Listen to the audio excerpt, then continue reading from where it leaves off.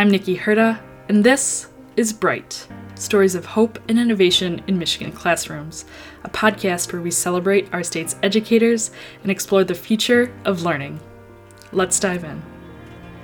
As human beings, music has the power to enchant us, to connect us, and also to teach us. Ben Ashby, or Senor Ashby, as he's known in his Spanish classroom, has been teaching face-to-face for 16 years and online for 13 years. Both at Zeeland Public Schools and online through Michigan Virtual, he has taught both Spanish and physical education courses to students.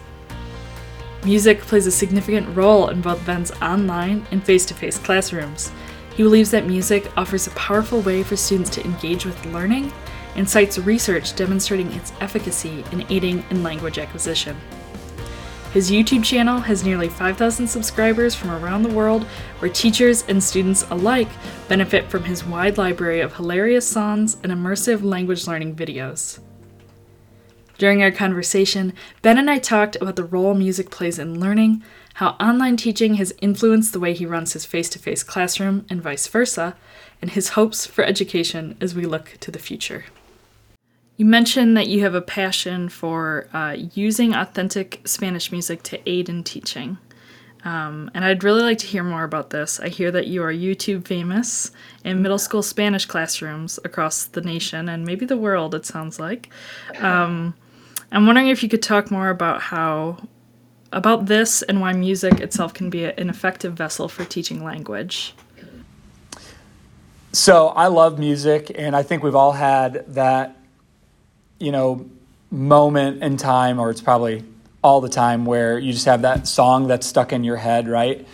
And I think it's for a reason, because music is just one of the best ways to learn, in my opinion. And there was a study that was done in, I think it was German. It was not Spanish. It was not English. I forget which language it is. I think it was German, where they were teaching a set of terms to students, and they had all these different ways for the students to learn them set out. And then there's different groups that came in, and then they tested them, and the group that learned through music retained it the best. So that's kind of cool. So there's definitely research that backs it up. And, so I use music a ton. I use kind of two types of music. One is music that I've created or that other teachers have created, where basically, you take your learning outcome and you put it to music. I like rap, so I like to pretend I'm a good rapper. So most of my music is rap. But there's plenty of songs out there too that other teachers have made with singing, and sometimes I try to pretend I can sing too. So that's kind of like one set, and I don't know about being YouTube famous, but I do have a lot of songs on YouTube, and so that's kind of fun. And then there's another type of music that you use in the foreign language classroom, which is like the authentic resources, where you take the current music that's on the radio in Spain or Mexico, and then you use that so they're hearing kind of the native speaking accent. And so we learned those songs as well. And there's just certain ways you can use those songs to teach, the stuff you have to teach in Spanish 1 or 2 or 3. You also mentioned that you do this tournament online. Yep. Can you say the name for me so I can get it right? It's called Locura de Marzo. So it's basically like March Madness in Spanish. You want to tell us about that? Yeah, so I started this about 5 years ago, and basically kind of like the March Madness tournament, where you've got the college basketball teams going up against each other. I took 16 songs my first year, 16 authentic Spanish songs that I selected, and then I put them in a bracket, and I had my students vote. And so you listen to 2 songs, and then you vote for your favorite song to advance to the next round. And what I did was I threw it out to kind of my social media following and said, what, would anyone like to join us? Our class is going to do this. Do you want to join along? We can all vote together. And, students might think it's kind of cool to see, students from all across the country voting. So we did it this past year. It's kind of been growing every year. And we averaged about 60 or 70,000 votes per round. And so that was kind of cool. And we had classes from every state participating. We had classes from I think 10 or 11 different countries from around the world. So it's kind of cool. There's a map on my website where you can kind of see where all the different schools are from. It's really cool. It's kind of mind-blowing. The kids are always shocked, like, wow, this is worldwide. We have students voting and doing this all together. And then what happens is we have this big teacher group that I started in Facebook where we all just share resources. We have a big Google Drive with all sorts of resources that go with each song. So it's become kind of a big thing, and we do it every March, and we've just started doing one in October too called Loco Tubre. So we started that this year, so that's kind of like Crazy October. So we're doing March Madness and Crazy October. Yeah, it's got to be a cool experience for your students too, just like realizing that they're participating with people all over the world, you know? Do you have any favorite tech tools that influence the way that you run your online classroom? I make a lot of videos. I love creating content. And so, some of the most simple ones that I use regularly is GarageBand and iMovie, which have been around forever. But all of the music videos that I make, for the most part, all the songs that I create are on GarageBand. And just even, I just like to make, it doesn't always have to be music, but I just try to take anything that I think students will connect with and then try to create content surrounding that. So like I've made like a Harry Potter video where I take clips from the Harry Potter movies, but then found them in Spanish, and then just created all these series of activities that go with it. Or I've done it with like NBA players. I have like a Steph Curry video where it's all of his highlights, but then it's me announcing his highlights in Spanish, and then there's a bunch of activities that go with it. So, I mean, yeah, those have been around for forever, but those are probably the two I use the most, honestly. What do you think it is about these sorts of activities that is so engaging for students? Like, is it just the fact... is the fact that it's like fun and engaging, does it like help them like learn the material in a new way? Does it just help them connect to it? Like what's the kind of magic of this? Number one, you just got to connect with kids. So that's the first and foremost. It's got to be, I'm of the opinion that if I ever have like a behavior problem in class, which is, our kids are pretty great at Michigan Virtual and Zeeland Public. They're awesome. But if I ever look back and be like, oh, I had a little behavior problem, the first thing I say is, well, my lesson plan must not have been exciting enough. What have I got to connect with kids. So yeah, stuff like the Harry Potter example or the Steph Curry example, or I've done, other videos like that. Just something that kind of connects to their life, connects to pop culture even, just something that when you put it on, when you put it on, that kids will be like, oh, that's awesome, Harry Potter, I love those movies, or I've read all those books. Then it's like, just to start, you already have them interested. And so, but yeah, both of those two that I just talked about, the Steph Curry and the Harry Potter video, those are called comprehensible input videos, where basically I'm speaking in those videos, but I'm trying to speak in ways that students will understand using the vocabulary that they've learned. And so just kind of putting the language into context, I guess. Whereas, if you can get students to realize it's not just a list of vocabulary words, like you're actually learning how to communicate in a foreign language, that just creates another buy-in, I think, for students to really see the value in learning. Can you give me an example of a time your innovations in the classroom had a real impact on a student? I think some of the ones that have blown my mind the most are just because like we've talked about, I do have a lot of videos on YouTube, and then I have a website that teachers use to get materials for their class. I think some of the craziest ones have been when teachers send me videos from other classes or states of their students like doing one of my songs, because usually my songs involve like being up and moving and stuff like that. And so I think whenever I see those, I'm like, oh, that's so crazy that like those kids are doing like my songs, because that was never really the intent initially. And so like there's a few on YouTube even where it's like a Senior Ashby fan video of a class of students doing my songs. So that's like, oh, that's so crazy. Other students think I'm a lot cooler than my own students, but yeah, so I don't know. I just think like the other day I made a video after school of myself. I made a song and then I made a dance that went to the song and I called it the Senior Ashby Shuffle.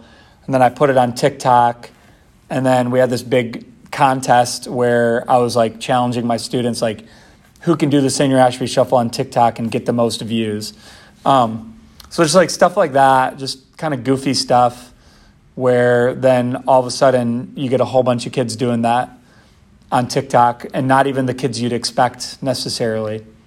Whether you're a student in Ben's face-to-face classroom at Zeeland Public Schools or in his online classroom at Michigan Virtual, you can bet that learning Spanish with Senor Ashby is going to be a fun and engaging experience.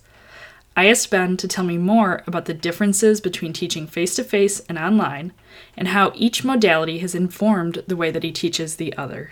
You know, the big difference this year, you know, it's becoming less and less of a difference because there's such a push for remote learning and teaching kids how to be independent learners and blended learning. But, you know, I would say the first thing, no matter whether you're teaching online or face-to-face, is just building relationships with kids. And it looks different when you're teaching 100% online. But, you know, the similarities there are, you know, I still try to use the same goofy rap songs or make the same goofy jokes that I would in my online classes I do in my face-to-face class.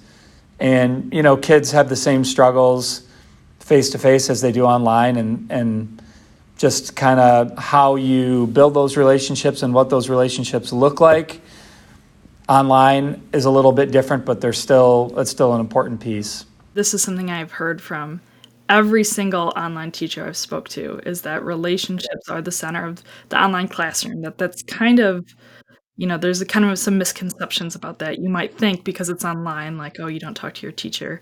But so many have said, I actually form really, you know, great relationships with my students online because I have this one-on-one time to meet with them in the asynchronous model. But you mentioned that it looks different, the way that you do it online versus in your face-to-face classroom. And I'm wondering if you could speak to that and keep kind of a practical mind to it of like, you know, what advice would you give a face-to-face teacher who's trying to build that in an online environment? I would say take your strengths of connecting with kids and make them work in the online environment. So like, for example, on the first day of class, face-to-face, I always talk about myself and my family because I think it's important for kids to connect with you as a person first. And so, you know, in the online setting, I have this PowerPoint where I do 2 truths and a lie with my kids face-to-face. So I've made that same video and I make it new every year for my online kids. And so, you know, it looks different. It's not me delivering it in front of a classroom. It's me making a video. I show pictures of my family day one in class, so I do that with my online students as well. I even, you know, I always try to just make things fun, and, you know, I like to think that I'm pretty funny whether my students do or not. So I try to make the same stupid jokes I would make in the video. I've got like this weird picture of myself holding my 2-year-old son at the time. And then I photoshopped the heads and made my son's head mine and my head his, so to speak. And so, I don't know, I have a bunch of jokes that I tell about that picture to my students. So, you know, it's using your strengths. You know, it's not, you don't have to reinvent the wheel. You just have to kind of reinvent yourself a little bit and do the same things you normally do, but just a little bit different. You know, the other day I posted an announcement in class with one of my, you know, music videos of me rapping in Spanish with, you know, a bunch of things to try to grab the kids' attention, you know, asking them to comment whether or not, I don't remember what I said, whether or not they think my rap was, I think I said, cringe or goat or something like that, because those are my kids in middle school say that all the time. Oh, that's cringe, or that's goat, which is like good, I guess. A term you will hear often in the next part of our conversation is asynchronous.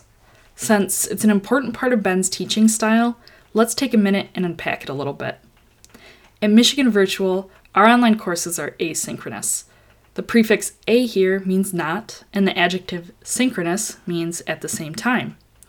You can probably see where we're going here. Taken together, it means not at the same time. Learning in the traditional classroom is usually synchronous because all the students are typically in the same room, learning at the same time at the same pace. By contrast, students in an asynchronous environment do their learning at their own pace and on their own schedule. Usually, course content is available online whenever they're ready to access it, and the teacher provides individualized feedback and guidance to students who are at all different parts of the learning process for that particular course. Over the years, Ben has come to believe in the value of having asynchronous learning time, even for students in face-to-face classes. I asked him to tell me more about how being an online teacher has shaped the way he teaches in person at Zeeland and what asynchronous learning looks like in practice in his face-to-face classroom. Yeah, definitely. I mean, I, over the years, have seen the value of sort of the non-synchronous lessons that Michigan Virtual has, where students can take their time and they can rewind, and if they need help, they can redo an activity or rewatch an activity, whereas when you're doing something live, you don't have that same, you have to go at the pace of everybody else, whereas when it's asynchronous, you can go quicker. If you need that, you can slow down.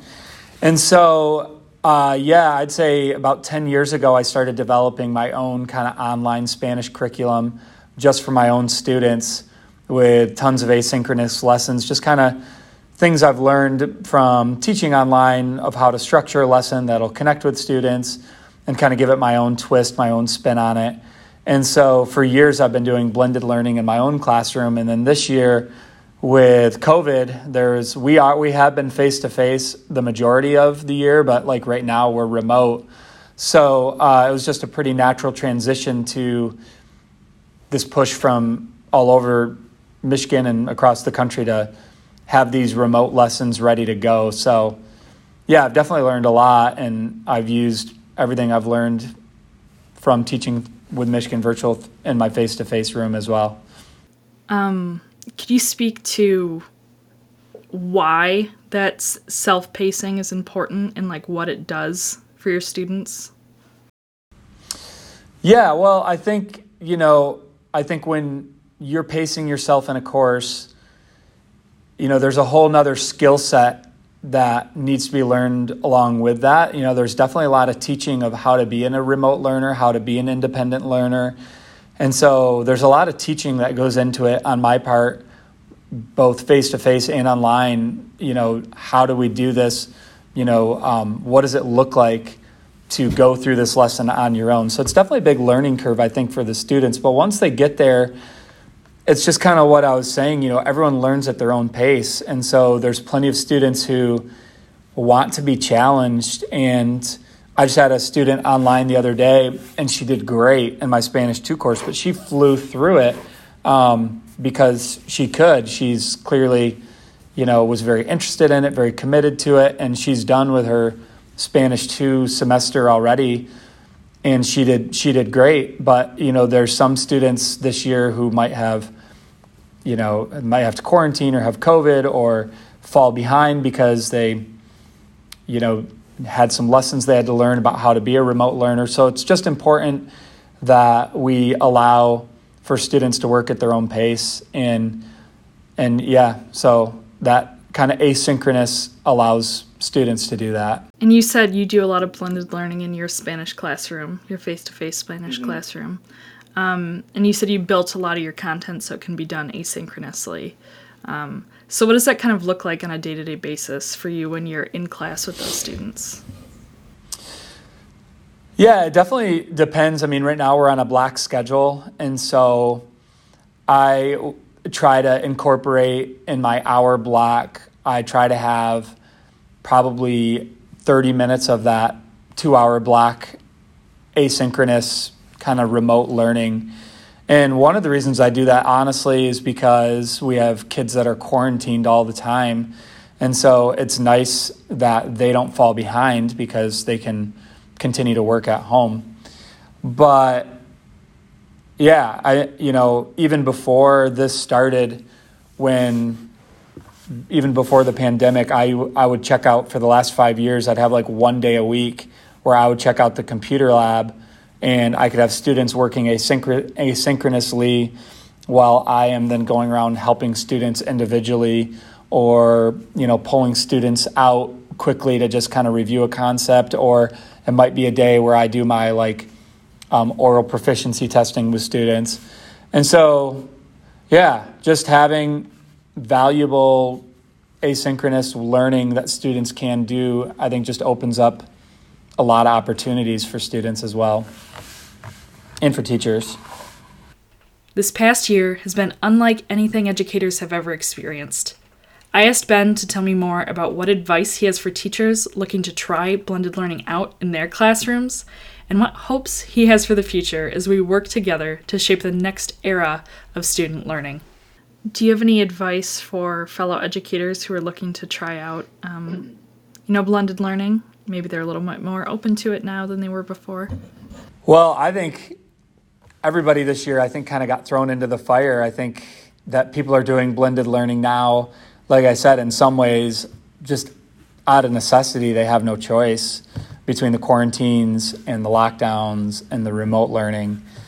So, my advice for creating blended learning content is, just like you would try to structure your face-to-face lesson plans, make your blended learning lessons engaging, make the activities quick moving,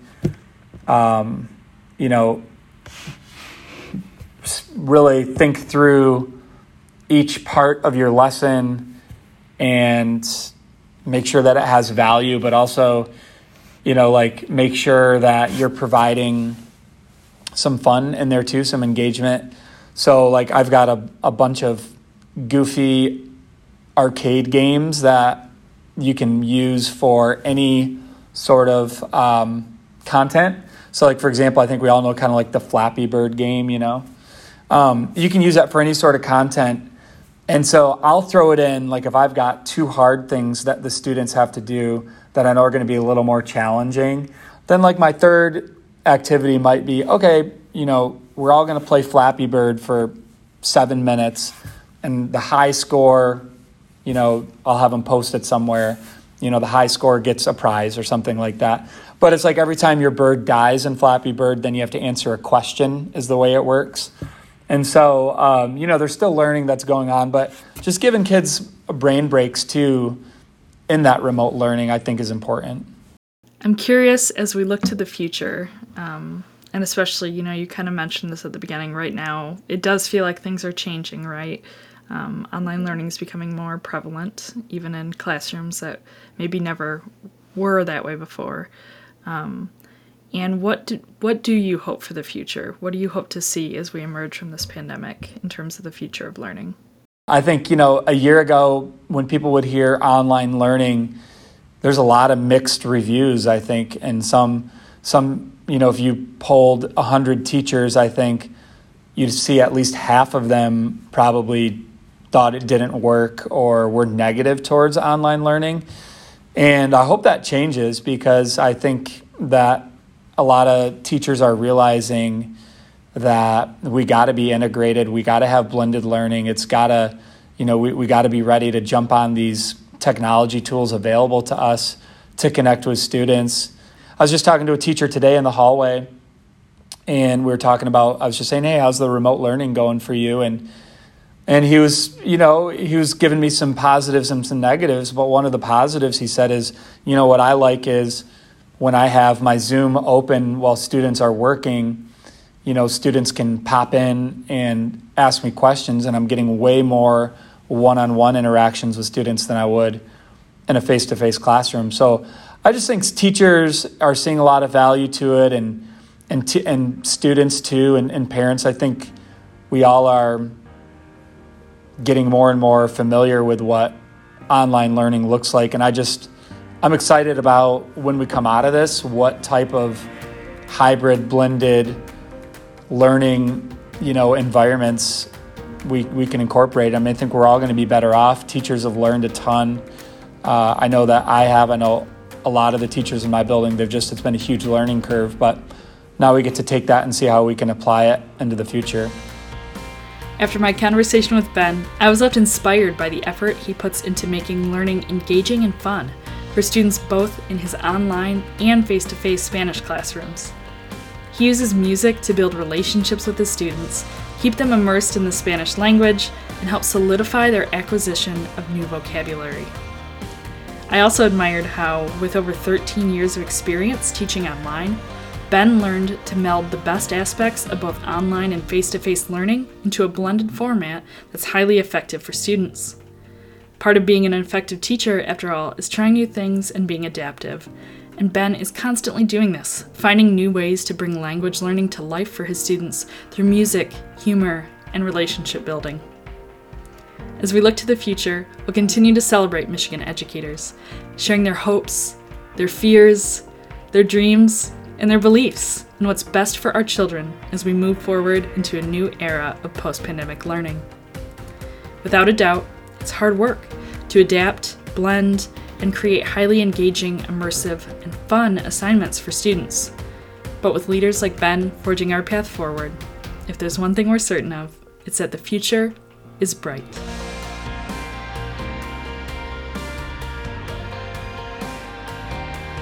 Thank you for joining us for this episode of Bright, Stories of Hope and Innovation in Michigan Classrooms. This podcast is produced by Herbie Gaylord, is hosted by me, Nikki Herta, and is made possible by Michigan Virtual, a nonprofit organization that's leading and collaborating to build learning environments for tomorrow. Education is changing faster than ever. Discover new models and resources to move learning forward at your school at michiganvirtual.org.